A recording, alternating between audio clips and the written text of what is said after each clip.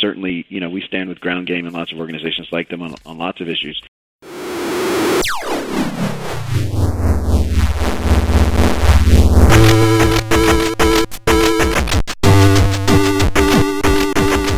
Hey guys, this is Chris Roth here with Bushido Scroll with your weekly Knock Activism Wrap-Up. Today we're going to be talking about a proposed vacancy tax in Los Angeles, numbers from the new California state budget, parking laws in Los Angeles, sheriff's deputies killing 3 black or brown men over the course of 24 hours, and the final Los Angeles Police Commission's decision on the Trader Joe's shootout from last summer. How's it going, Bushido? It's going all right. I wanted to start off with a little bit of an off-brand shout-out. Some friends of mine from my former place of work, Defy Media, have been able to not get their old channel Clever started, but to sort of take the same idea and get control of it themselves. So Jocelyn Davis and Lily Marston are heading up. Shared Media is the name of it. You can find it on YouTube. They're really, really kick-ass boss ladies, and they're trying to make a very female-forward, female-friendly channel. And I'm really excited to see them being able to get their creative juices back from basically having a giant corporate overlord screw them over and destroy their channel for no good reason other than a bunch of white male executives are bad at the internet. So if you do get the chance and you're interested in all sorts of fun pop culture things, check them out. It's called Our Shared Channel, and they're going to be on YouTube in the next couple of weeks. And if you want to, you can check out the write-up in The Hollywood Reporter about how they did this. And one of the cool things is that they didn't take any investment funding. They're funding this all themselves, taking a huge risk and also trying to make sure they own it. So I'm pretty happy about it. As normie as it is, it's cool to see friends doing stuff. No, that sounds super cool, dude. Yeah, how was your day? You did quite a few things out there today. Yeah, today has been pretty busy. We patched up a parking lot for the Safe Parking LA program at an Episcopal church off of Normandy over in Koreatown. Basically, they had a big pothole that had been getting worse over time, and it was something that had been patched up. I think it was a year or two ago, and it was time for it to be patched again. This is a facility where folks are who have recently, in most circumstances, have recently lost their homes and are having to live out of their car. This facility gives them a safe place to be able to sleep in their car at night. They're able to show up at 8:30 in the evening. They're able to stay there until 6:30 at night, or 6:30 the next morning rather. And they have a security guard who's there. They have access to bathroom facilities, and genuinely, it's just it's a little pocket of almost normalcy that allows people to get their feet back under themselves and be able to save up a little bit of money for that first deposit for their rent, and hopefully get themselves back into a situation where they're going to be housed again. It's also an opportunity for them to start interfacing with the Consolidated Enrollment System, the CES, which is how homeless folks are brought into services that are available through the city and various outreach organizations that we pay. We give a bunch of money to support them. Yeah. So it's a good program, and it's a great way to help get people who are just recently becoming homeless or who are in certain temporary situations of instability. It really helps to get them back on their feet. So it was really cool to be able to go and help secure that for this church that just cannot afford to do the resurfacing themselves.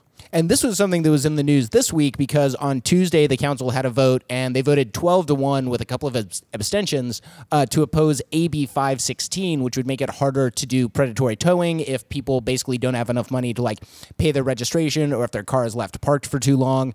The city council kind of showed their true colors there, but we did have one person who voted to say we should support AB 516, and that was Mike Bonin. Yep. And we're going to talk about him right now because he's also got this really cool vacancy tax idea. Yeah, so, and we'll probably mention some more stuff about AB 516 again later here, but for right now, let's just jump straight into the empty homes tax. So on Tuesday, City Councilman Mike Bonin, alongside Marquise Harris Dawson, introduced a motion to begin studying a tax on empty homes within the city. I was actually able to stand alongside both councilmen as well as some of our unlikely allies on this measure from Abundant Housing Los Angeles. Hey, even Yimbys know a good idea when they hear it. Sometimes, yes.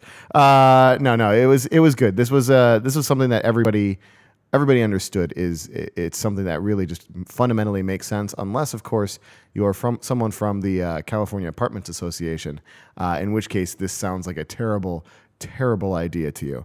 But yeah, so during the press conference, the estimated 111,000 vacant homes within the city limits were mentioned frequently, in contrast to the 36,300 unhoused Angelenos.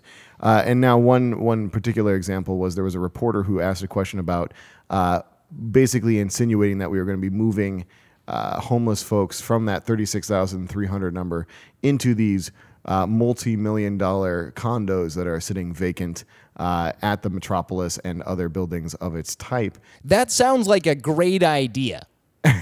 Like, we should do that one. I think that there's definitely some space to be looked at for that one. When it comes to pushing some laws at City Hall, I don't think there's going to be any traction whatsoever. But that's not what this bill was proposed for. And it was just kind of funny hearing that people really just have not heard of what a vacancy tax is before this.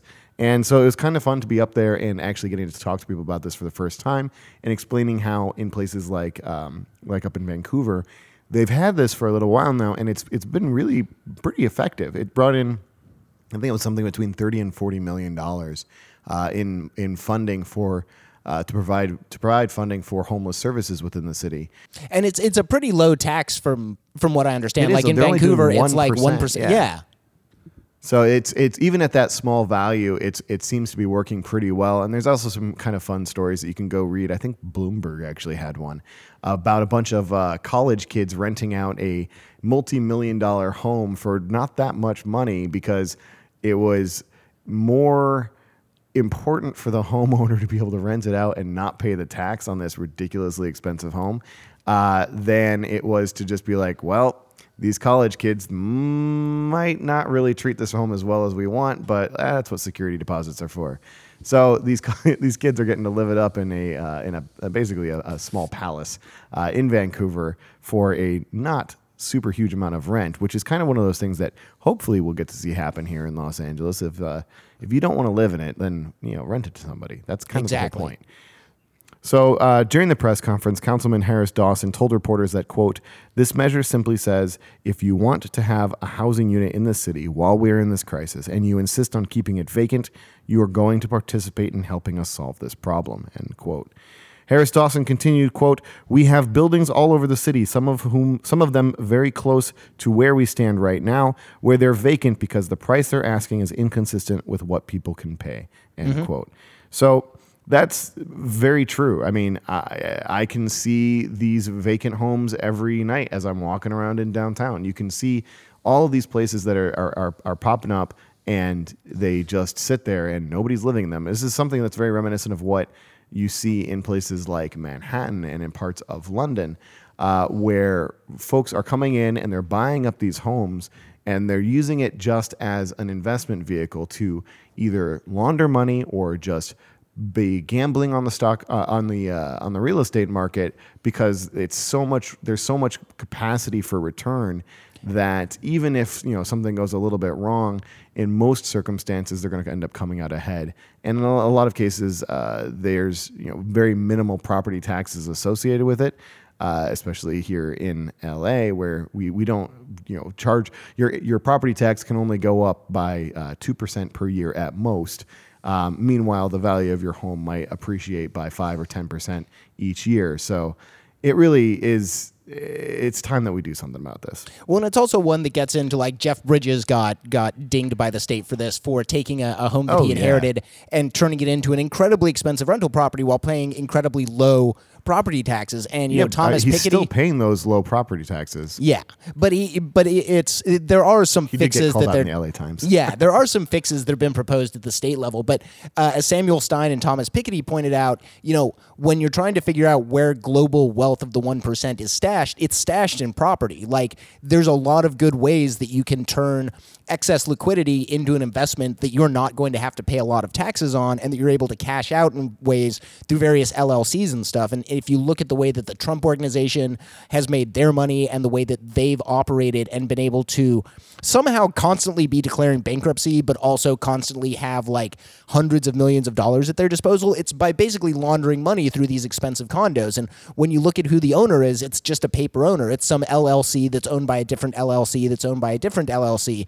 It's kind of, our financial reality across the globe is just Panama Papers all the way down. And this is a good way to start exactly what I was going to mention. Yeah, this is a good way to start pulling that out. I also think it just sort of points out the bald-faced greed of a lot of these folks, where even a tiny tax is going to make them begrudgingly want to rent it just because they don't want to be paying money to the state for things that pay for schools and roads and firefighters. And that's a different discussion to be had. But this is like a really exciting opportunity for LA to begin trying to incentivize through the market, creating housing out of stock that's already there. Like, we don't have to break ground or fight with NIMBYs when the house is already built and it's just sitting there empty because the landlord wants $5,000 a month instead of the $3,000 a month that somebody could pay for it. Absolutely. So one of the things that's interesting about this particular motion is that it was seconded by Councilman Mitch O'Farrell, who is the chair of the council's Homeless and Poverty Committee. That's actually where the motion was originally going to be headed, but City Council President Herb Wesson moved the motion on Wednesday over to the council's Housing Committee, which it's interesting to see, which set of logic it was that led to that decision, because I can easily see it being placed in either one, honestly, given that the revenue from the taxes is mostly, absolutely should be spent on alleviating homelessness and poverty. That's kind of the whole point of the tax. But it does also apply to housing. However, I'm really hoping that we're going to be able to push this to include commercial properties as well, so we can really start to tackle blight, in which case housing is not the appropriate place for this to go. But regardless, the Housing Committee is chaired by Gil Cedillo, so we need to make sure that Gil Cedillo knows just how important this measure really is, this motion really is, and we do not let him forget to move it forward or anything else. No stall tactics allowed on this one. It needs to happen. It needs to move forward. We want to get it up. We're hoping to get it on the ballot here. I believe it. Mike Bonin had said he wants it up on the ballot in this coming March. But originally he had apparently been planning on having it in November. So we'll see. In either of those elections, there's probably going to be a pretty hefty turnout for the more progressive voters, and that's what is going to absolutely be necessary in order to make a tax like this actually get through. It's a lesson that we learned with Measure EE is low turnout elections are really bad for taxes, absolutely. Especially special taxes, because thanks to Prop 13 and the Howard Jarvis Tax Center, you need a 66% supermajority to pass a new tax or a new special tax. Thank you, Howard Jarvis. Thank you so much. They hate everything good. But this is one that I think is going to have a lot of purchase in the state, because it's not a property tax that's going to hit people who are living in their homes. It's only going to hit landlords, and those are people who own multiple properties and constitute a very, very, very small minority of actual property owners. Absolutely. Here. And, when houses aren't occupied, they do tend to fall by the wayside. They do tend to become blighted. The city has had to sue several banks and investment firms who bought up a lot of cheap real estate after 2008 and then decided that they didn't want to pay the cost of upkeeping these foreclosed houses. So it's something that's got a lot of pressure points for the people who are really benefiting from our current housing crisis, and also like to gobble up cheap real estate and then charge as much as they possibly can for it. On this same note, Mike Bonin on Friday also put forward a short-term rental regulation, which is also a really, really cool proposition that could help bring some more housing that, again, is already built, but bring it to the market and get people living in it. Yeah, so on Friday, Bonin put forward this motion that's asking the city officials to create a new ordinance that would protect rent-controlled buildings from being used for short-term rentals. The motion would require that any unit that is regulated by Los Angeles' Rent Stabilization Ordinance, RSO, that's a term that you hear us use all the time because it's honestly some of the most important housing stock that we have in the city.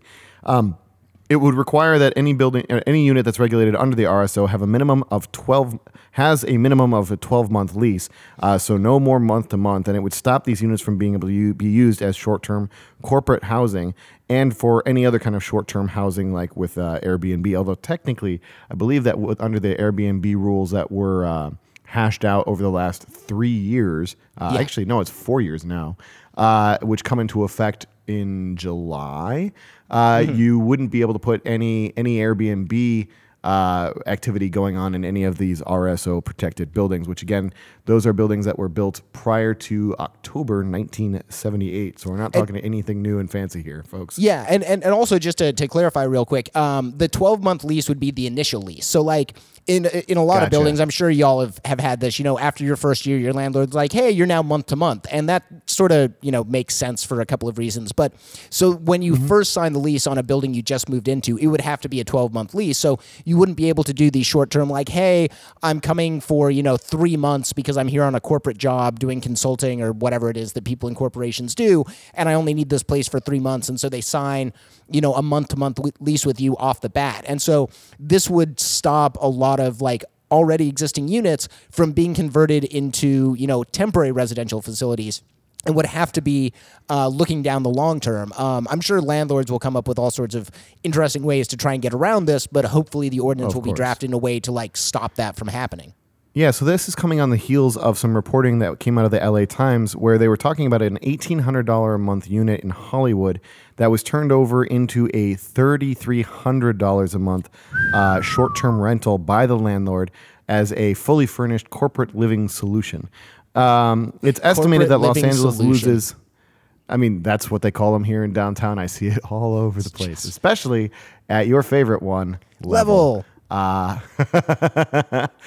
we'll talk about Level again here at some point. I think we talked about a bunch previously on the recording, on the first recording we did here before the gremlins of computers decided to eat everything for us.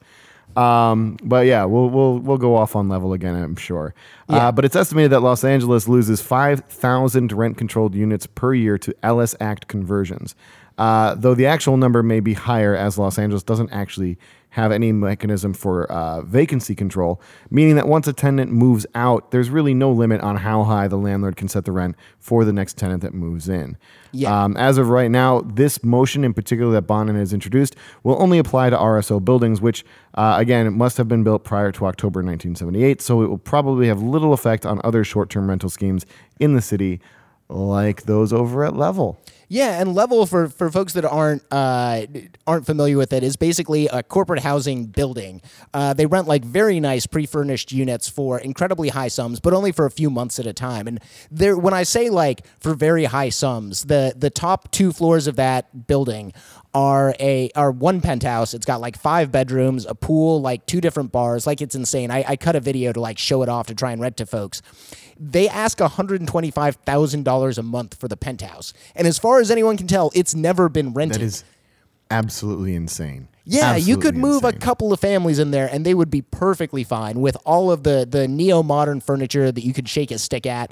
But like with Level, they're sitting on incredibly valuable real estate in the middle of downtown. The building has very low tenancy rates overall, but they're not forced to actually treat their units as residential because they're sort of existing in a gray area where they're not completely legal as a hotel, but they're not completely illegal as short-term living, and they pay the taxes. So the city sort of like lets them slide on it, even though there are like several hundred units in that building that could become long-term homes for folks. And they have a couple of competitors that are also in downtown, all sort of in that same corridor. And it's becoming something where, when we're building stuff, especially when you see all the cranes going up around downtown, you have to constantly be asking, who are they building it for? Because for the most part, they're not building it for you or for families. And as we're seeing LAUSD see declining numbers in enrollment because families are moving out, we really kind of have to ask ourselves, who are we building this effing city for? And who we're building it for right now is people who have a lot of money, who have corporate expense accounts, who don't have families or any long-term ties to the community. And that's not a super healthy way to build a city. I've talked about how creepy I find parts of San Francisco where you have single-family home neighborhoods that don't have any children around. And that's just kind of weird and kind of strange. Yeah, that doesn't sound right. There was a terrible article about, or it may have been a Twitter thread talking about how San Francisco and LA can become like the new academies, and like you don't go there to live, you like grow up in one of the flyovers. That was on San Francisco. It was but it'll apply to LA soon. But like you come to these cities to like go to college and spend a decade here, like quote unquote networking, and then when you want to go start your life, you move elsewhere to go actually start your life. And that's just a horrible way to think about cities, especially when we're trying to build more density and trying to get people to live in better, more energy efficient urban environments. Because again, like this whole climate crisis thing, it's here and it's coming and it's going to fundamentally reshape the way our cities work. And we either do that willingly in a smart way or it's going to be done for us by the climate reality. Absolutely. But one last quick note on Level. I know I've heard, and this is alleged, and I apologize if I'm misinformed on this, but my understanding was that Level was actually constructed with residential zoning, so it's technically not at all legal for it to be operating as a hotel. And they were doing the short-term rentals where they were supposed to be doing it at least 1 month in length for the stays. But I actually ran into a lovely woman who was visiting Los Angeles from the Netherlands, and she was here because her daughter was involved in an exchange program related to the LA Symphony or Philharmonic, I believe one of those two. But anyway, she was here doing a very cool exchange program related to learning how to be a world-class conductor. And she was visiting, and it was a great chance for her mom to come and visit her and see the city and do all of this.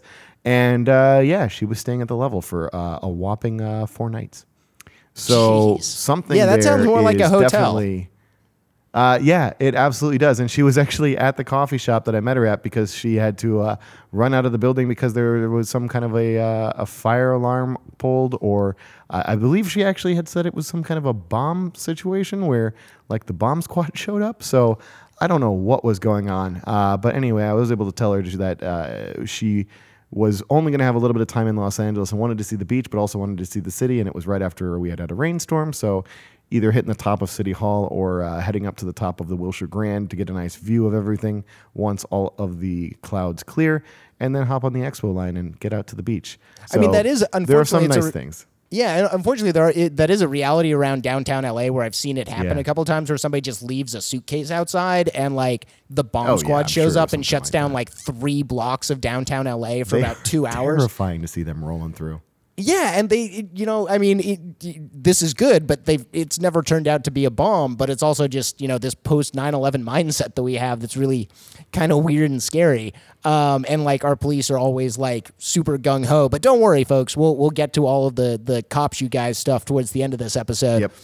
Before we get there, the California state budget, after being proposed in January and then going through what's called the May revision, where they kind of dial it in and set their priorities. And also in May is when they actually see what the income tax revenue take is and property tax revenue take is and have an idea of how much money they actually have to play around with and can make adjustments. That's all finally being finalized. Yes, being finalized, being the key part of that is not done yet. The fiscal year here is going to be coming to a close on June 30th, and so nothing is like final until right about that time. But on Sunday, June 9th, Governor Gavin Newsom and the Democratic leaders from the state legislature announced that they had more or less finalized what the budget was going to be for this year. The budget is including support for California's low-income adults and children, but for some reason is excluding a tax to pay for clean water in distressed communities, which is, again, for some reason to be considered to be controversial. Not really sure what's going on there, but we'll get into it in a minute. Yeah, there's some very polluted water in some of those communities in California. Thank you, fracking. Yeah, let's just stop pumping oil out, but I digress. My state senator, Holly Mitchell, who chairs the Senate's Budget Committee, was quoted in the LA Times as saying that, quote, "In every budget, there's a good and could be better, but I think it's a good budget," end quote. So, real reassuring there, Senator Mitchell, but thank you for your job. Newsom had to abandon plans for a proposed $140 million tax on residential, commercial, and agricultural water users that would have gone toward ensuring access to clean drinking water in communities that struggle with access to such resources. The controversy around this tax apparently centers around a concern over the contradiction between an expected significant budget windfall and increasing water bills for consumers. Because why should we have to pay more for something that happens every year, like, water, to make sure that we have consistent access to water for everyone here, when we happen to have had this 1 year of a good budget windfall that is definitely entirely tied to the stock market and not something that's consistent and we can't plan for. And oh my God, everybody, where the hell is the actual planning going on? Well, and a lot of this also, like when they say consumers, they don't mean you and me. They mean big agricultural consumers, the folks that have like the corporate lobbyists to throw some weight around. And that's always the big fight we have here in California when it comes to water usage. They pay so much less for their water already. I mean, exactly. Well, and it's also, like the state of California is kind of disliked by a lot of our Western regional partners that also use the Colorado River, because we've like played a lot of gimmicks and games in order to get access to Colorado River water, because like we're just really bad at deciding where to use our water. Like almonds and pistachios, not a good use for water. Alfalfa to feed cows, not a good use for water, Yeah. As much as we're the breadbasket of America. Yeah, I mean, I love them, but like, again, probably not the crop to be growing as a cash crop here, especially for export. But it's one of these things we came to during the drought, and we're going to be confronting for a long while, that a lot of our agricultural production is owned by investors, and they want to see a good ROI. So that means they're going to plant the most high-value crop they can, whether it's sustainable or not. And so when you've got something like almonds that have a 10 to 20 year life cycle, these are folks that invested in almonds when they were hot in like 2010, when the almond market crashed because China started cutting back on how much they were importing a lot of our goods, especially our like luxury food goods. They don't have any place to sell the almonds, but they still want to get the return on investment. So a lot of folks who jumped into that late are really just eating up our water on a bad investment. But they've got more money to lobby the state than the poor people out in the Central Valley who actually have to deal with the polluted water and the not safe sources from all of the extraction and fossil fuel use and all of that other stuff. So, just whenever we're talking about water stuff, I notice our politicians tend to put it in terms of like consumers as though it's the individual, when what they actually mean... Stop taking long showers, folks. Yeah, that's going to solve it. California's residential water usage accounts for like 15 to 20% of our total water usage in the state. Like, you could stop taking showers and it would absolutely not affect anything at all. You could even, it would have a pretty good impact on your personal life, but it would not impact the state's water usage. I mean, even if you stopped washing your legs for the rest of your life, it's not going to help. So wash the whole body and don't feel bad about that. If you want to cut back on like actual water usage, stop consuming things like pistachios and almonds, or, consume them in a smarter way. Yeah, so instead of taxing water usage, what we're going to be doing is using the proceeds from carbon emissions credits, which is another fun topic that we're not going to go too deep into today. So that's going to be funding $133.4 million in clean water projects around the state. This places access to clean drinking water in the climate change portion of the budget instead of in the state's general fund. So, I mean, it is what it is. So there was also an agreement that diapers and menstrual products would be sold without sales tax for the next 2 years.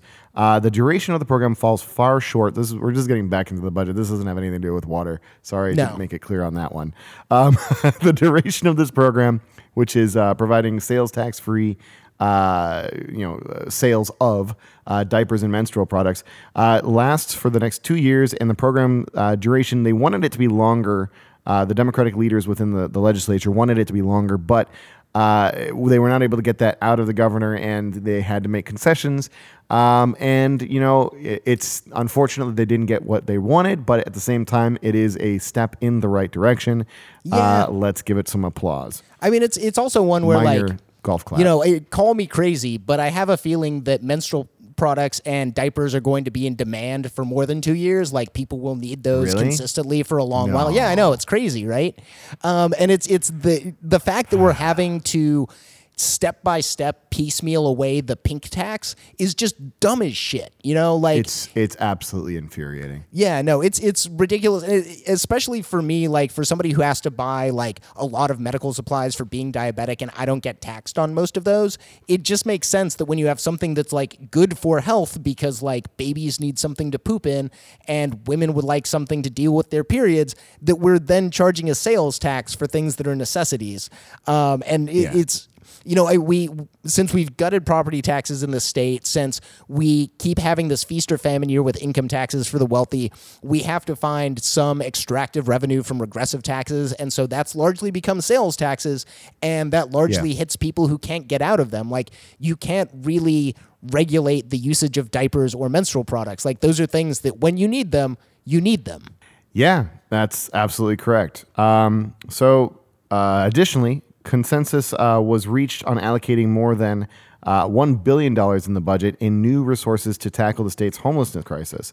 According to the LA Times, this money would be mostly arriving in the form of new grants to local governments and regional homelessness agencies for services such as emergency shelters, rental assistance, and permanent housing construction. Healthcare was also a sticking point in the budget negotiations, with leaders in both houses having to concede on their demands for healthcare covering all Californians. The budget only includes access to Medi-Cal for undocumented immigrants up to the age of 25, though original demands had included access to Californians of all ages. There was a great quote coming from Cynthia Buisa of the California Immigrant Policy Center, who told the LA Times that, quote, "The exclusion of undocumented elders from the same healthcare their U.S. citizen neighbors are eligible for means beloved community members will suffer and die from treatable conditions." It's also one where this is a wrong fiscal approach to take. Like we know when people don't have insurance, right, they cost more money because more then expensive. you can't see a primary care physician to get stuff treated preventatively. They end up in the emergency rooms. Yeah, it costs 30 to 300% more than it will if people had actual access to doctors. Yeah. They're going to get a lot sicker. For somebody like me who's a diabetic and has like a chronic illness, being locked out of insurance not only guarantees I'm probably going to die a lot sooner, but also that I'm going to cost a heck of a lot more money because I'm probably not going to have that spare cash swishing around in my account, especially if I have a hard time holding a job or if I'm too old to work or I'm too disabled to work. This is kind of a weird one. It also, I do have to give some props to them for extending Medi-Cal at least to undocumented immigrants up to the age of 25, because it's so pissed off the right-wingers. Like, so many right-wingers got so angry about the fact that we want to give human beings health care and they were like, now citizens are less important than undocumented citizens. And you're like, or undocumented residents. And you're like, we could fix that by just giving everyone health care. Like everyone could just have health care and then we're all okay.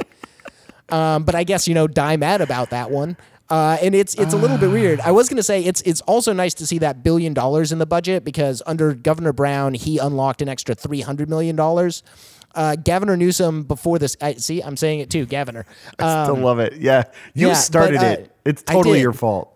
But Newsom originally seemed to only be angling to start this new blue ribbon commission with the mayor of Sacramento, which would be looking into what the state can do. So I'm really happy to see them unlocking $1 billion. To keep in mind, though, this is the state of California, which is significantly larger than LA County and LA City. And LA County and LA City have both pledged $2 billion over 10 years just through sales taxes in the county and the city, $1 billion at each level. So this is a little bit of weak sauce. Like the state of California has a $40 billion budget, and we know there are several 100,000 people that are living without permanent shelter here. So $1 billion, especially at the rate we're building shelters and emergency shelters, isn't going to go all that far, unfortunately. This isn't the moonshot that we need right now.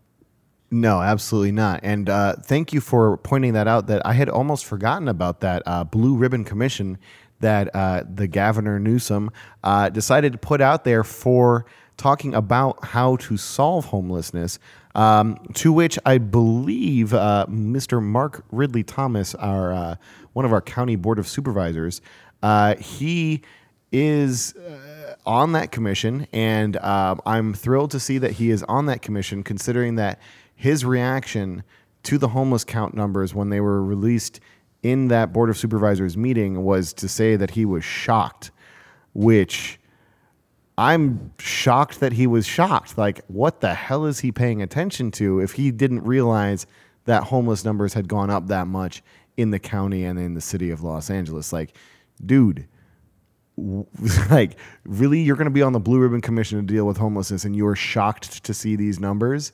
Come on. Well, it's also, I think What that's is also a going function on? I think that's also a function of the fact that, like, in a lot of LA County, the county board is 5 people, and like they've got pretty robust offices and staffs, but they have several million people that they're overseeing at an arm's length. And you know, when you see the kind of money that Mark Ridley Thomas is playing around with, the kind of money that him and his son are able to throw around, you kind of begin to realize, like, these folks aren't walking the streets every day. They're not showing up and seeing what's happening. I remember, you know, to tell a real quick story, we were out at the Black Lives Matter vigil in front of Jackie Lacey's office, and Sheila Kuhl showed up and was kind of confused as to how to get in because the sheriff's office had barricaded the entrance because there was a bunch of people standing around in a circle praying and singing and talking. Being extremely threatening. Yeah, and it was just kind of funny to see because one of her staffers suddenly started sprinting around the barricades trying to figure out how to get in, and she had to like go the long way around. But it was also good to know because Sheila Kuhl doesn't see that stuff most of the time. And fortunately, her staff wasn't on the ball enough to know, hey, you should go in the back entrance to avoid this protest.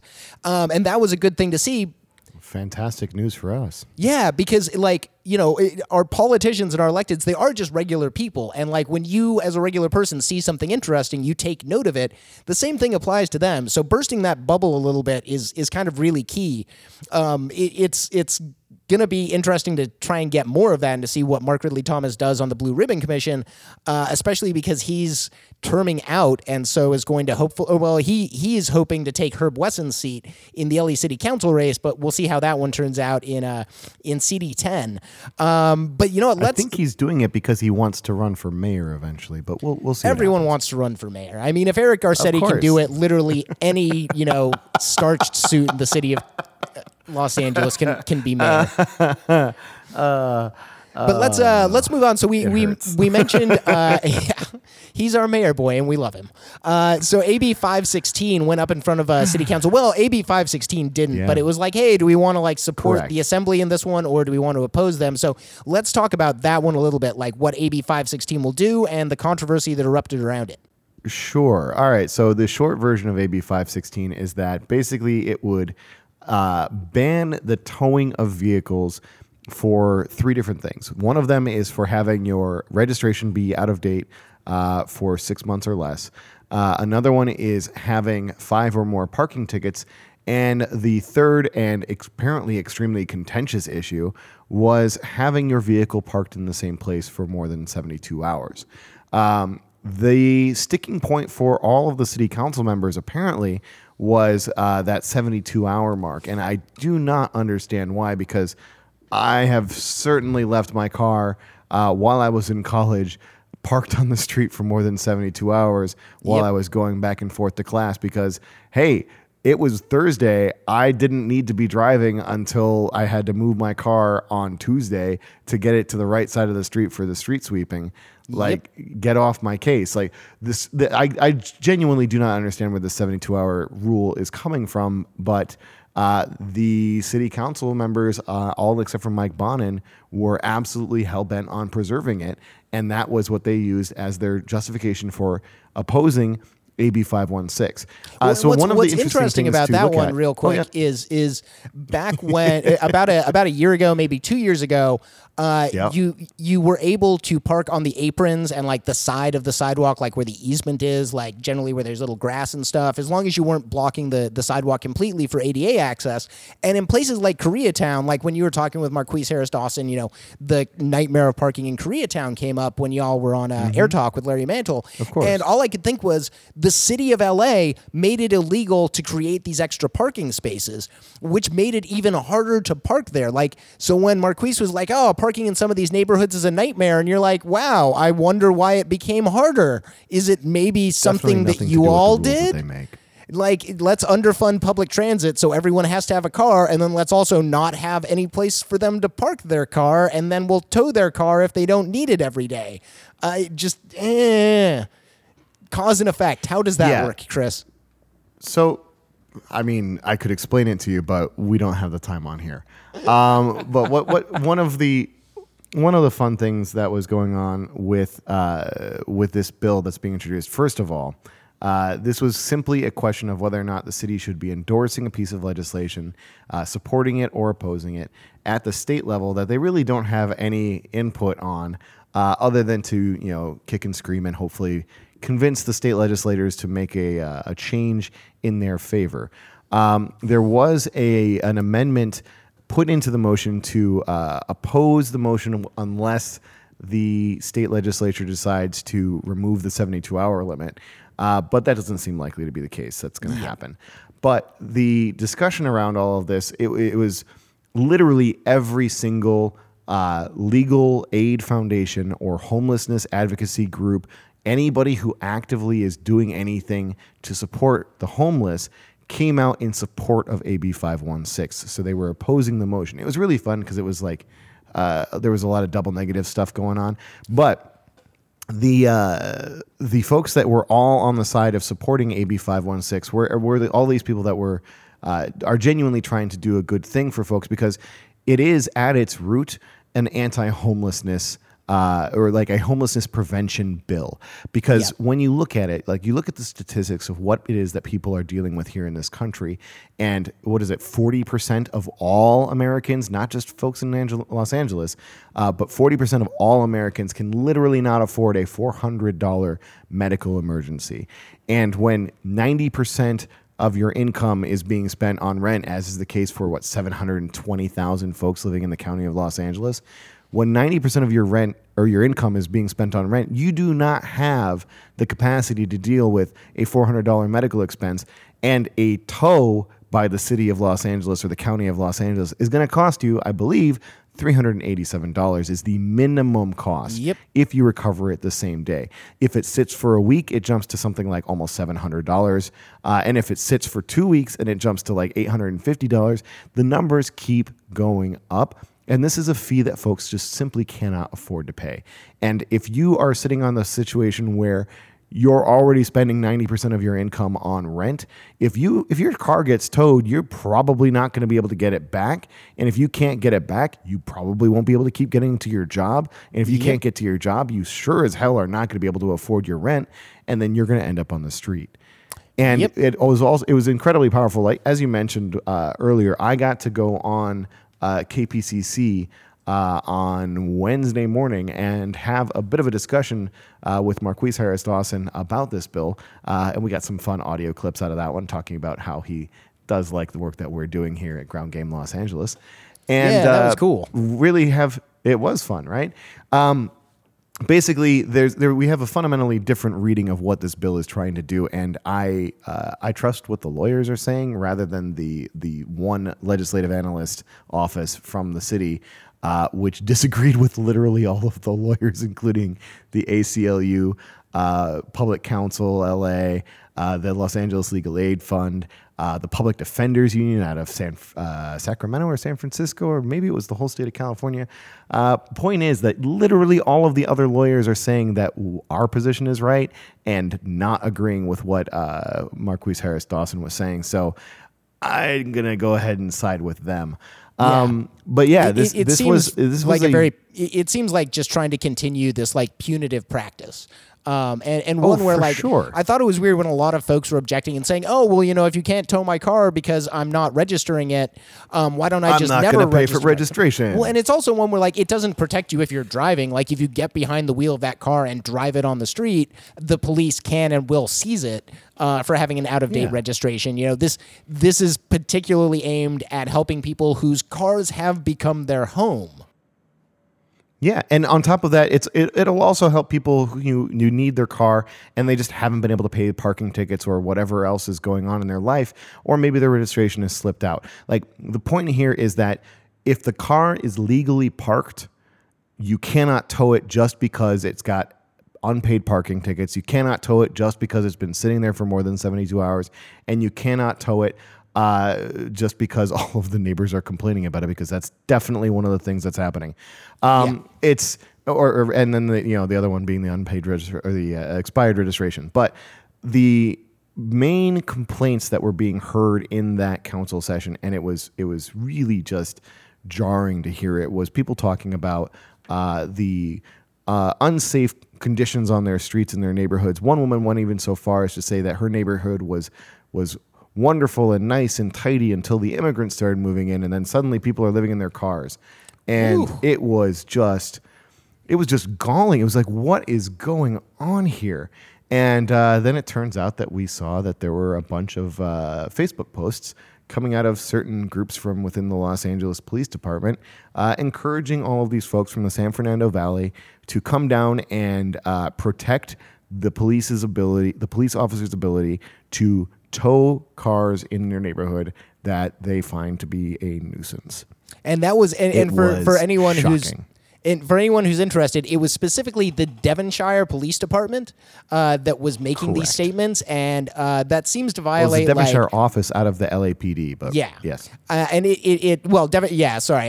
not the department, but the Devonshire bureau or whatever you want to call it. Whatever it is. But this is something that probably violates some campaign finance laws. The police in and of themselves aren't allowed to advocate for or against legislation. They are allowed to have well-funded police unions and police beneficence associations that do that for them. But specifically, they're not allowed to do that. What I did want to talk about also, which ties into this, is the infamous LA City Ordinance 85.02. So 85.02 is the ordinance that says you're not allowed to sleep in your car. Basically, between 9 p.m. and 6 a.m., you're not allowed to be in your car asleep, or that's a crime, and the police in many cases can seize your car for you living in it. Now, this is a little bit of a weird one because it's not enforced very strictly across the city.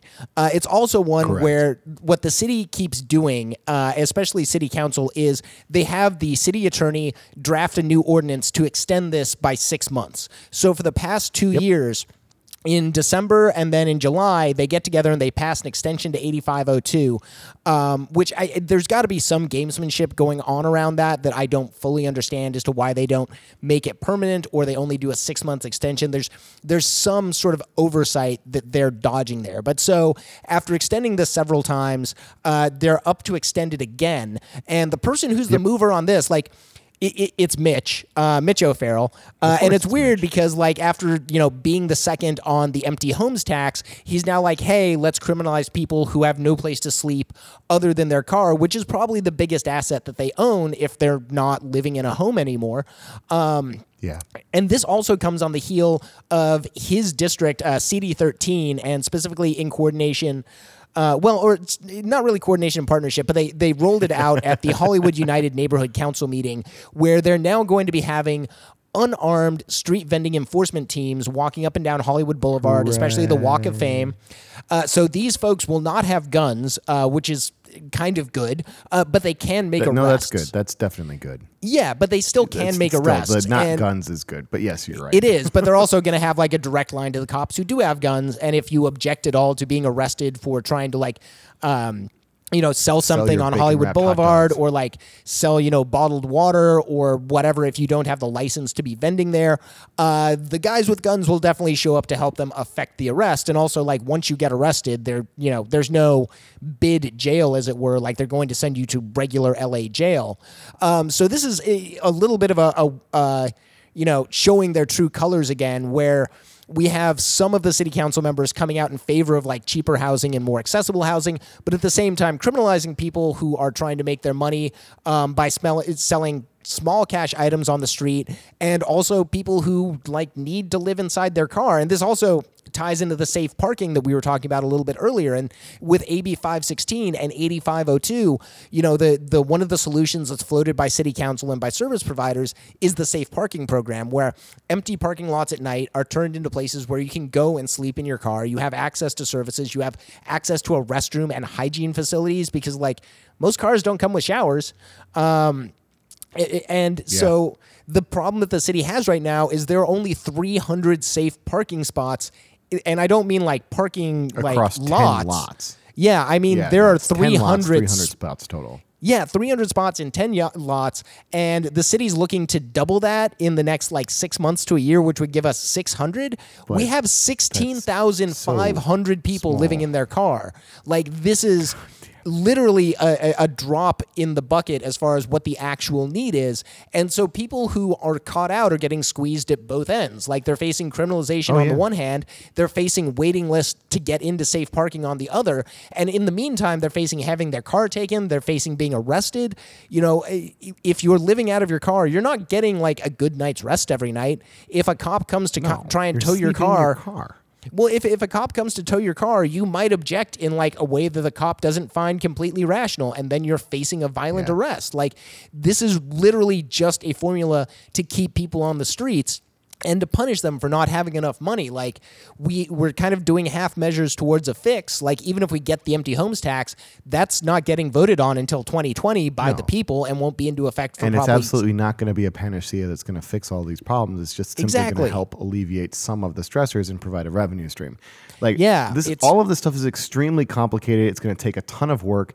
And I don't know that the city council members are being like malicious when they're pushing these things like the 8502 ban and opposing AB 516. I really want to hope that they're not being malicious with this, but the consequences of these decisions are that people are suffering and dying on our streets.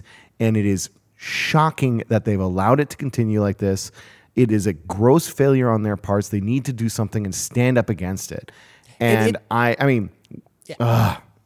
well, it's one thing also where, like, you know, we're seeing this over-reliance on criminalization. We're seeing this over-reliance on getting people off the street. Criminalization doesn't work. Well, we're seeing this reliance on those strategies because the people who are bending the ears of our city council are the people who own houses and have money. And they want to see their neighborhood spick and span in, you know, nice little boxes with nicely groomed lawns. If you want to change this, folks, you have to start yelling at the people in power. Like, they will listen. They're beginning to come around. Like, Bonin isn't, you know, pushing this stuff because he's having, you know, like just a flash of enlightenment. He's being pushed by community groups. He's getting better information. He's getting people showing him that there are options. And not only there are options, but he's got the political support to do this. You know, there is a critical mass that we can reach that's going to make these folks listen to us. We're beginning to get there, but we need more, y'all. You know, showing up at city council meetings, showing up at board of supervisors meetings are not convenient. For some reason, they plan those during the workday when you're probably at work doing your job to pay the rent. But if you can take a day off to go and make public comment, if you can like see the agenda item that you want to talk about, that can have an impact. There are also ways for you to go to the city council website and put in electronic comments. It's not as clear that those do have as much of an effect as like standing up and being seen and like looking your city council member in the eye, but it doesn't hurt, and it's very low bandwidth activity. And the more you can do that, the more impact we're going to have. So this one, like, absolutely, we're going to keep, you know, pushing this one and harping on it for a while because the housing crisis is going to roll on, unfortunately. Another crisis that just keeps rolling on through Southern California is our incredibly violent police officers. So, Chris, we're getting into your favorite segment, the Cops You Guys. Because this last week has been... This is a sadly recurring segment of our podcast. Let's just go ahead and say that. We're going to make a recurring segment of our podcast called Cops You Guys. Yeah, and this was an especially deadly week. So let's go into this one, and we're not going to feel good about this. This is never fun stuff to report on. Buckle up, folks. Here we go. On June 7th, the Los Angeles Sheriff's Department killed 3 men in less than 24 hours. Their names were Jose Salvador Mesa, Ryan Twyman, and Edtuan Stamps. I apologize for stumbling there. They were 35, 24, and 27 years old, respectively. And I got to say, I got to hop in real quick on the Ryan shooting, because I've been kind of looking for the details on this one.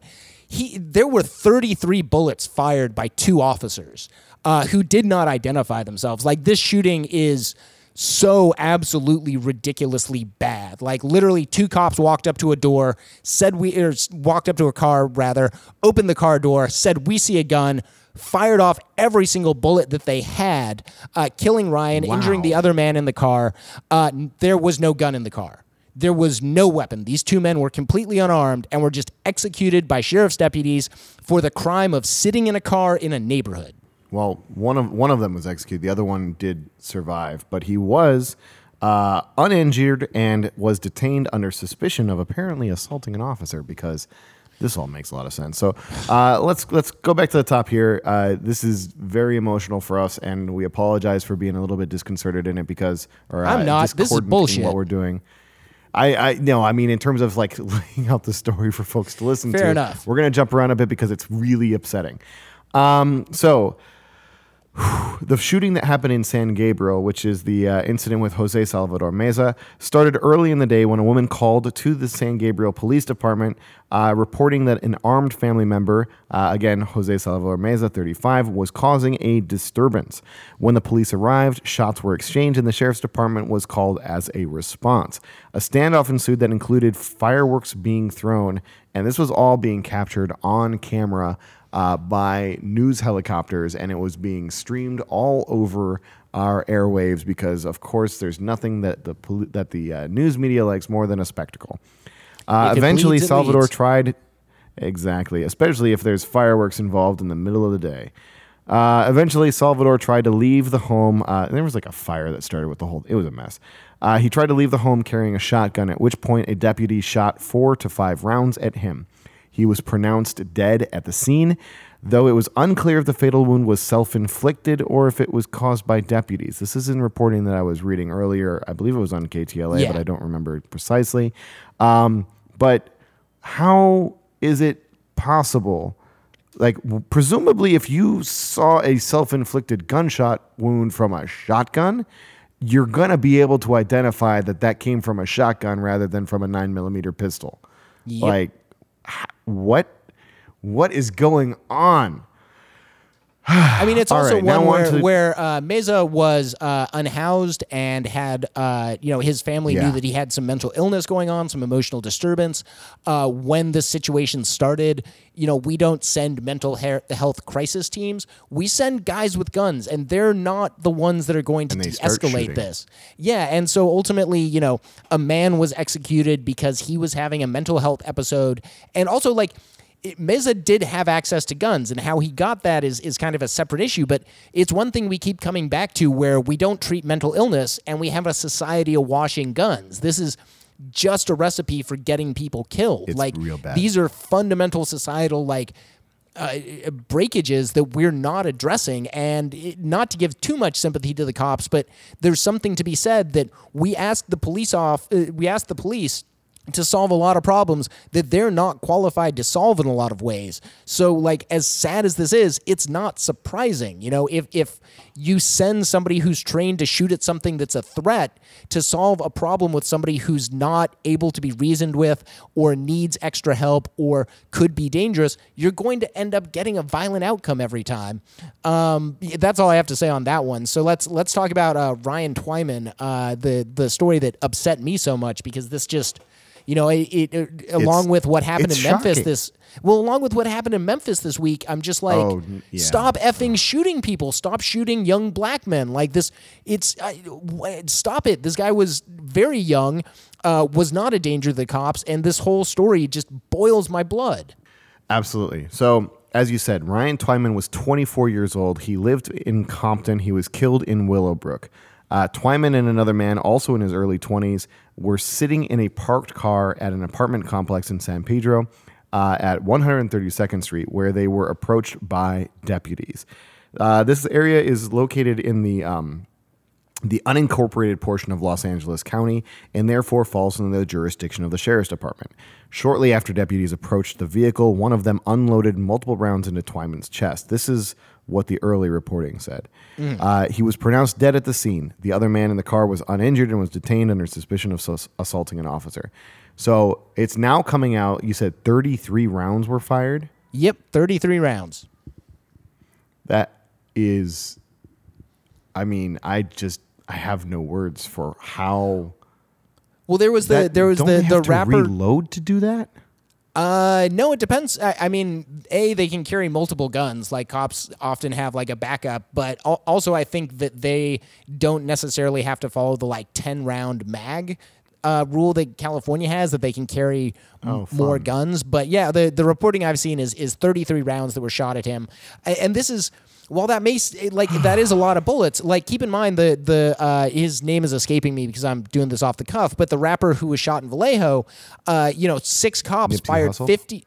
No, not Nipsey Hussle. Oh no, The one who was shot by sorry. cops in Vallejo. Yeah, 55 Sorry, rounds totally were confusing fired things. in 3.5 seconds. 55 round. Oh Yeah, my. and the city of Vallejo just had they hired a private consultant to like investigate, and big square quotes around investigate, and found that 6 officers firing 55 rounds in 3.5 seconds was reasonable.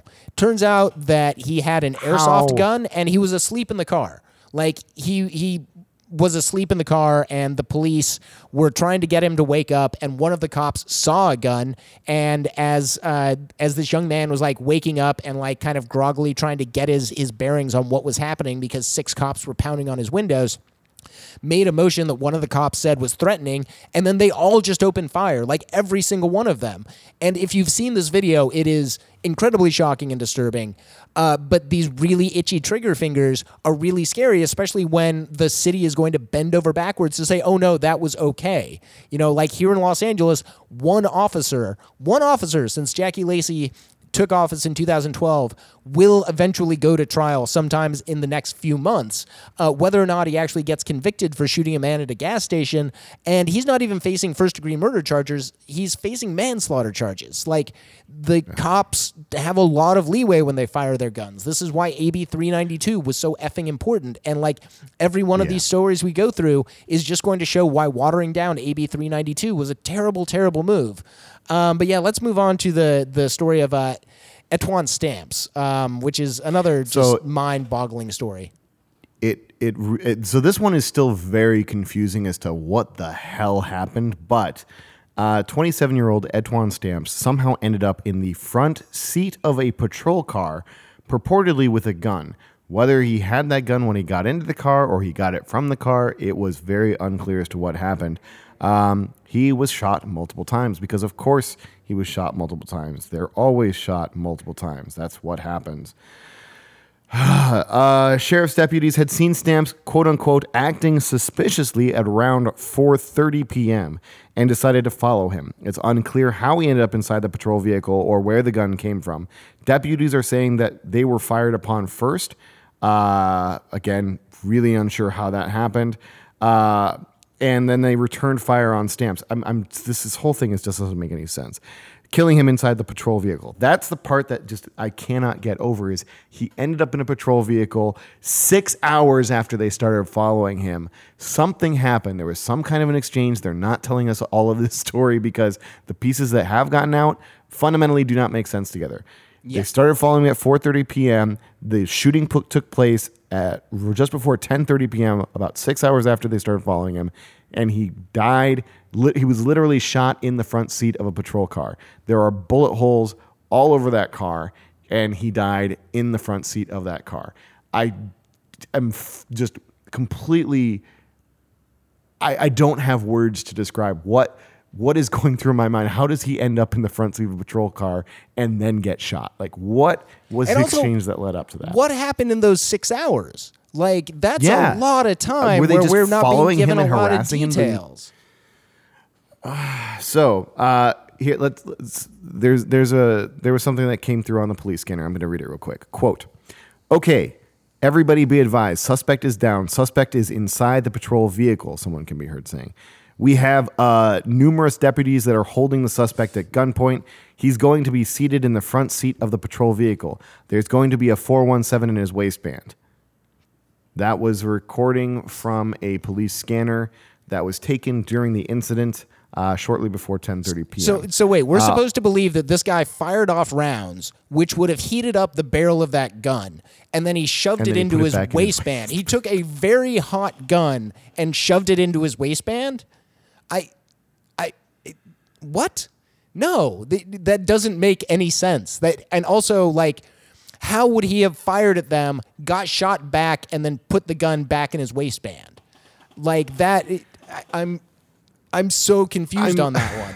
There's so many pieces that just don't seem to make sense here, and like just basic logical leaps. And this takes me back to Eric Rivera. Like when he was shot for holding a squirt gun, when you read the actual final report, the two cops that were there that shot him, they each report him holding a different colored gun. One says black, one says silver, and they each report it in a different hand. One says his right hand, one says his left hand. It turns out it was a green squirt gun that was in his left hand. Neither cop's recollection of the events immediately after the event happened lines up with reality. Like, there's a reason why we've learned to be skeptical of eyewitness testimony, and that's because the human brain lies to you a lot and fills in a lot of gaps that you don't immediately recall or catch. And like, this is one of the problems with having cops that are always armed. Like, if you've got that gun to go to and your brain panics and you pull it out, you can't unshoot that bullet. Yeah. I mean, I genuinely don't have anything else to say on this one. It's just so screwed up. And then and to cap all this off. Yeah, I'll take this one to take a little bit of pressure off you. So to end out this terrible week, so a week after LAPD and LA County Sheriff's Office killed 5 people, there was a shooting Friday night at a Costco in Corona. 3 people were injured when an off-duty officer fired his weapon, apparently after some sort of an altercation in the middle of a crowded Costco. Because like 7:30 on a Friday at a Costco, like there's a lot of people there. A lot of people doing their shopping, a lot of people like buying the pizza because Costco pizza is good. One person was killed. It genuinely is very good. It's kind of scary. I'm trying to bring some levity to this because this is such a ridiculously terrible story. But so this off-duty officer got into some sort of an altercation, decided that he needed to use his gun, started shooting, injured 2 other people. He himself was injured, and another man was killed. The off-duty officer was taken into custody at the site at the Costco, but then was released without being arrested, pending further investigation, because they want to figure out whether or not he was acting in self-defense. And this one just kind of pulls all these... how they treat everybody else that's not a cop when it happens. Yeah, exactly. You know, Etwan Stamps, clearly, he can't be acting in self-defense, but, firing into a crowded Costco, that could be self-defense. But so we're waiting to get more details on this. The thing I want to kind of touch on, and this is something that one of my favorite podcasts, Citations Needed, talks about a lot, is when we look at the language that's used in these stories. And the initial reporting on this said that an off-duty officer was involved, but didn't pin him as the original shooter, but was just like, he fired his gun too.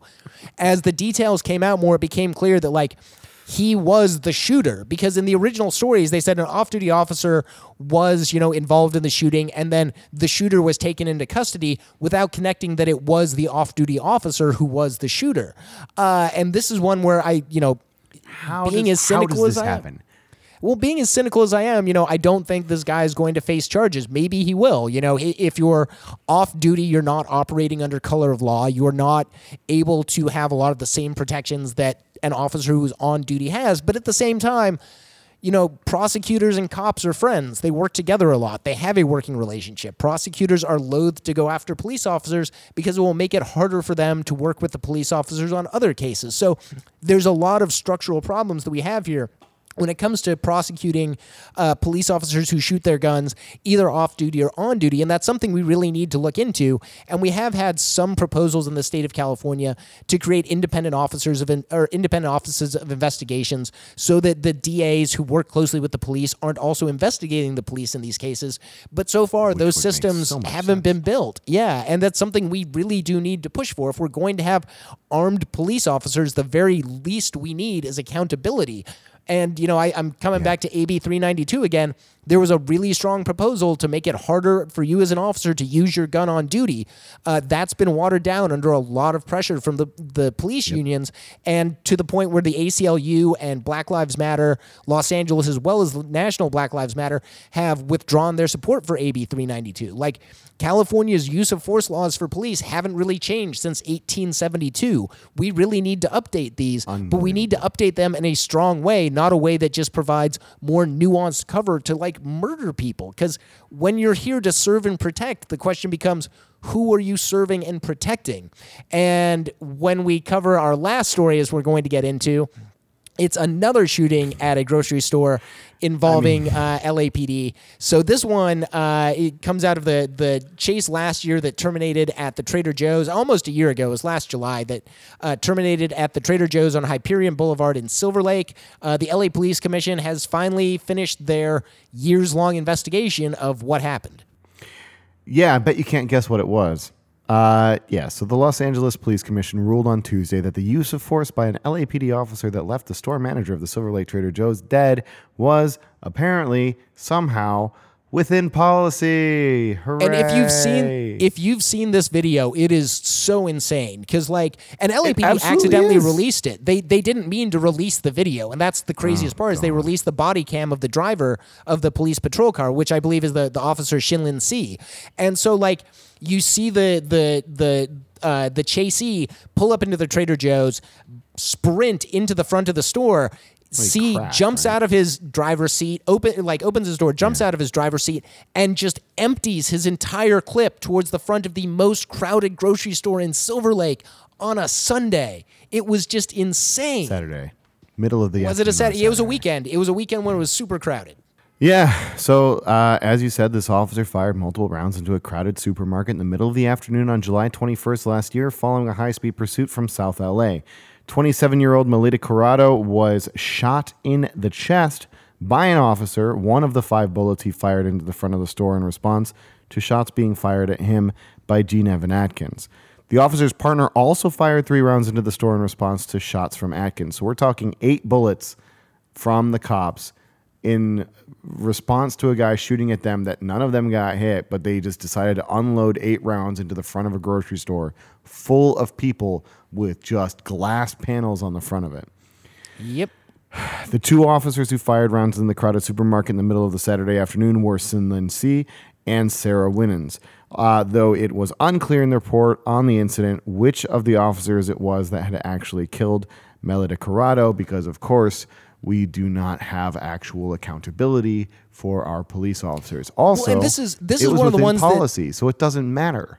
Well, this is one of the things that really drives me nuts about this particular shooting is ballistics science is really good. Which gun fired a bullet. It's amazing the amount of forensic evidence that you can get from one of those things. Like LAPD and the police commission, they know who fired that shot. They know which of those officers fired that shot, but they don't want to tell us. And that's the part that's really crazy. Honestly, it doesn't matter. They're both just as culpable of being so reckless in their endangerment of the public that neither of them should be allowed to carry a gun on duty or off ever again. Well, and the fact that it's in policy, that LAPD's stated policy is when we're playing Rambo and trying to shoot a guy across a parking lot with a gun, which also, if you fired handguns, they're not that accurate, especially when you're jumping out of a car and firing in a panic. It's really hard to hit your target. But the idea that killing an innocent civilian is within policy. And now, to be fair, it seems like they did also hit Atkins because he was bleeding and had to be treated by medics once he finally surrendered. But instead of getting in there and offering aid to Melita Corrado, they let her bleed out while SWAT did their we're army guys thing in the parking lot. And this gets back to the whole, who are you serving and who are you protecting? Melita Corrado is the exact type of person that you're supposed to be protecting in that situation. I don't want to pretend that Gene Atkins was a good guy. This whole thing started because he was beating up his former partner in at a gas station parking lot and kidnapped her in the car and led her on a very incredibly scary and intense chase by LAPD, but LAPD at the same time engages in these high-speed chases that are just straight up dangerous. Chasing someone who's running doesn't make that person stop running. It's fight or flight. You've got a helicopter. Use the helicopter. You shadow don't need pursuits. To have more.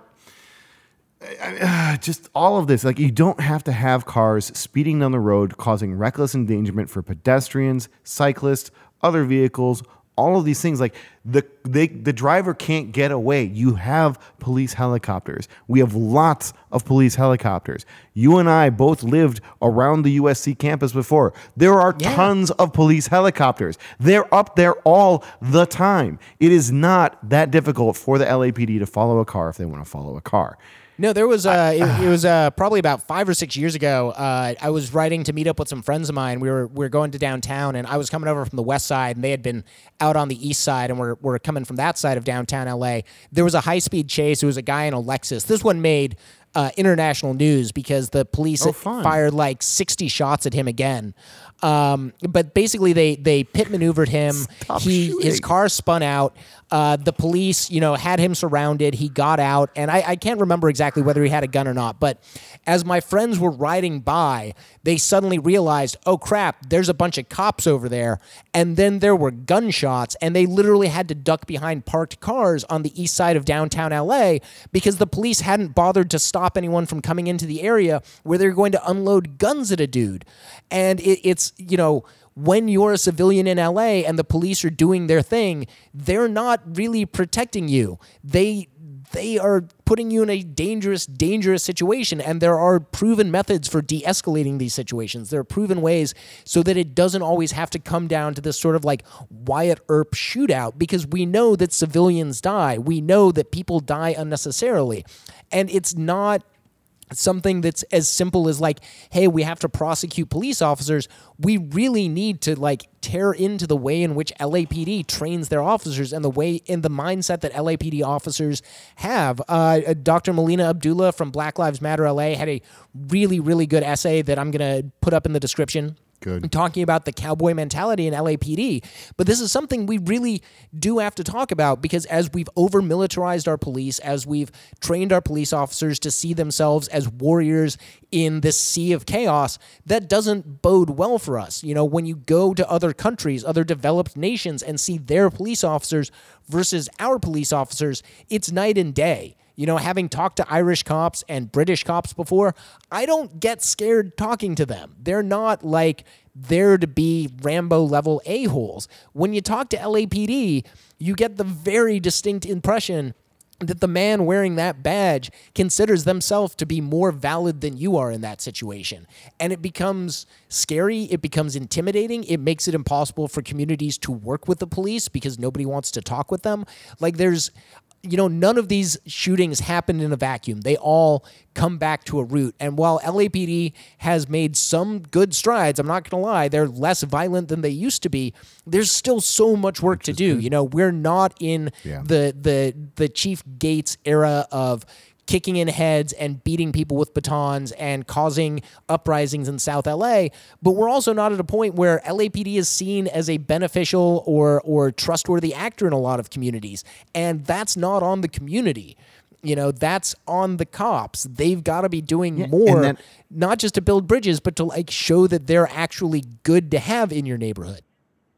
And that fundamental lack of trust is so detrimental to all of these communities that are impacted, because it's been shown. I mean, this is one of those things that comes down to the whole situation with ICE as well, is like, if you don't think that you can trust the cops, people don't report the crimes to the cops. And then folks who are doing horrible things when it comes to domestic abuse, assaults, all of these things, like, if you don't trust the cops to be good faith actors, people end up in incredibly dangerous and violent situations. Folks end up dying because they believe that if the cops show up, maybe they're going to bring the ICE agents with them. Maybe the folks that are wearing the jacket that says it's police on the back, actually they're part of La Migra. Like what the hell are we doing? And then on top of all that, like, if you're in a black or brown community and you're calling the cops for something related to any kind of an incident going on, you should not call the cops, because if you do, chances are, seemingly, someone might just end up dead. Yep. And that is a completely needless and senseless escalation that we have seen over and over again in this city and around the country, and it needs to stop. And it ties back into what I was saying earlier about, a lot of unincorporated LA doesn't have an actual government outside of LA County Sheriff's Office. And if we're going to have a civil government and a civic government, yeah, well, if we're going to have a civic government that is so far removed from the everyday lives of the 12 million people who are living in this county, the 4 million people who are living in this city, they're not going to see effective governance. They're not going to see our democratic processes as a way to solve problems and move towards a better, more stable community. This really has to be incumbent on all levels of government to be more integrated and to be more involved. And a lot of that has to be us expanding the outreach. We need more city council members. We need more LA County Board of Supervisors seats. We can't have 20 people controlling the lives of 12 to 13 million people. We need more engaged government, so it's something that isn't just some gigantic, somewhat phallic building on a hill where all of this business happens that has nothing to do with your daily life. We really need to see civic government happening in an effective way. We've made some strides towards that. It is a phallic building at the bottom of a hill, but your point it's on a little bit of a hill. There's a little grassy knoll that leads up to it. But we've made some strides towards it in the neighborhood council system, but it's not really enough. Even when it comes to neighborhood councils, that's pretty far removed from most people's lives. If you walk through any neighborhood in the city and ask them what their neighborhood council does, most of them will be like, I don't even know we had one of those. So, this is... Well, to be fair, they also can't do that much, but yeah. Yeah, I mean, it's these problems are endemic and the signs of a system that has been allowed to pull too far away from our normal lives. And this is something that we as regular citizens have to begin seizing the initiative on doing. We have to be the ones to build that power and to correct those systems, because if not, we see LA City Council as a place controlled by developers and controlled by the wealthy and something that's going to always serve their interests. And it's got to be a back and forth between the people in government and the people in, regular society. And it's something we're beginning to see some strides towards. But at the same time, my experience working with Black Lives Matter LA and helping them throw their vigils in front of Jackie Lacey's office, a lot of citizens outreach is treated adversarially. And that's something that's really got to change.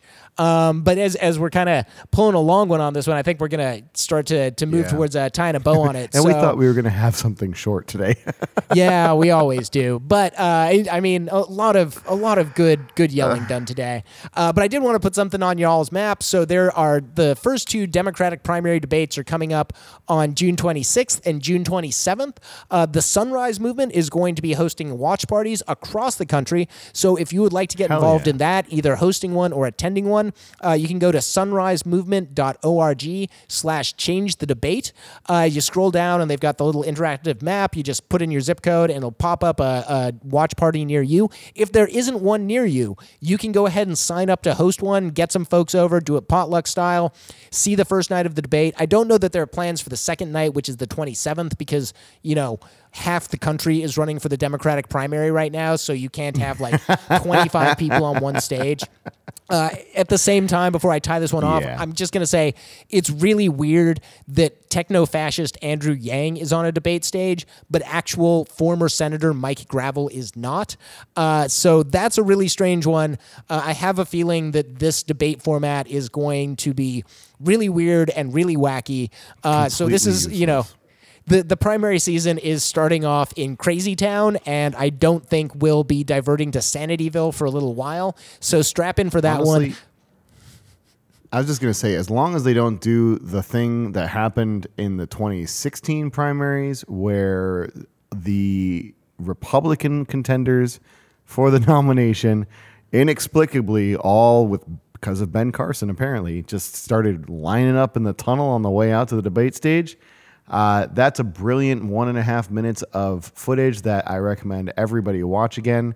Oh, man, I forgot that one. It just shows you how completely insane all of this stuff is, and that we've got a bunch of old guys on the Republican side who clearly have no idea what the hell is going on around them at any given point of the day.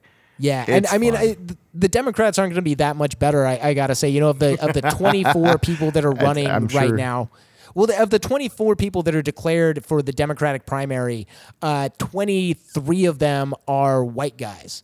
And that's a little bit weird. There's only 2 women in there. And so, again, as I've said, like, I'm not the biggest fan of just like add women in stir or add minorities in stir. The 3 women, but at the same time, Kirsten, like, there's a bunch of women actually. Oh, you know what? You're right. 21 or 20? Because we got Cory Booker, there's we got Kirsten Kamala, Gillibrand, we got Kamala Harris. There's Tulsi. There's Elizabeth Warren. But we're still not overwhelmingly seeing 50, the majority are all white. We're still not dudes. seeing 50% female representation in no, there. not We're even not seeing, close. anywhere close to the minority representation that we need to be seeing in this. Like, again, our very powerful politics are like a selection of white guys who, for all I know, are just some random character actor that they're throwing his photo up there because, like, who can tell these dudes apart? But it'll be a good time for y'all to sort of, like, get familiar with these folks, figure out, good drinking games to start playing because you're probably going to need that for the primaries. But just other than that, don't drink the fracking fluid like Hickenlooper did. It's not good for your health, folks. Oh, God. Yeah. Yeah, he did that. Oh. Yeah. Well, maybe that explains his whole like brain fart over socialism isn't good. But as I was going to say, anything you got to put on the calendar for next week, Chris? My brain isn't working right now. I need to go recover. Yeah, you were patching concrete and stuff. You've got a valid excuse. But anyways, thank you all for sticking with us through this one. We'll be back here next week, and also apologize on the little bit of a late upload. We had some techno gremlins that sort of made it hard for us to get up on time, but onward and upward. Sorry. Thanks for listening.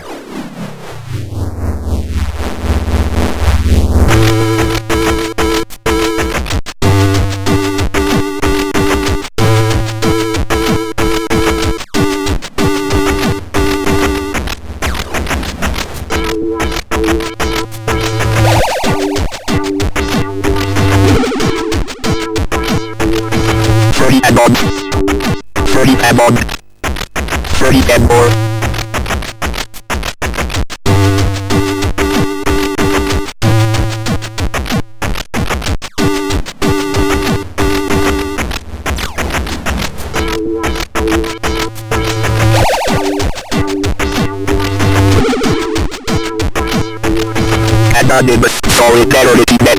30 and more. 30 and more.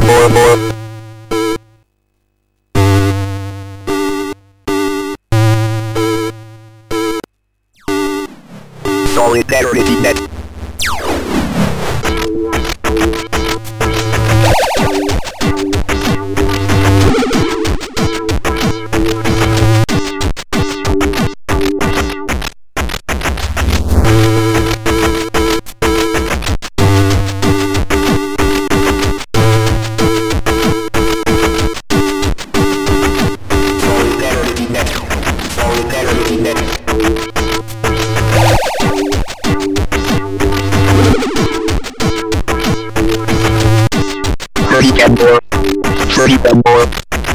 and more. 30 and more.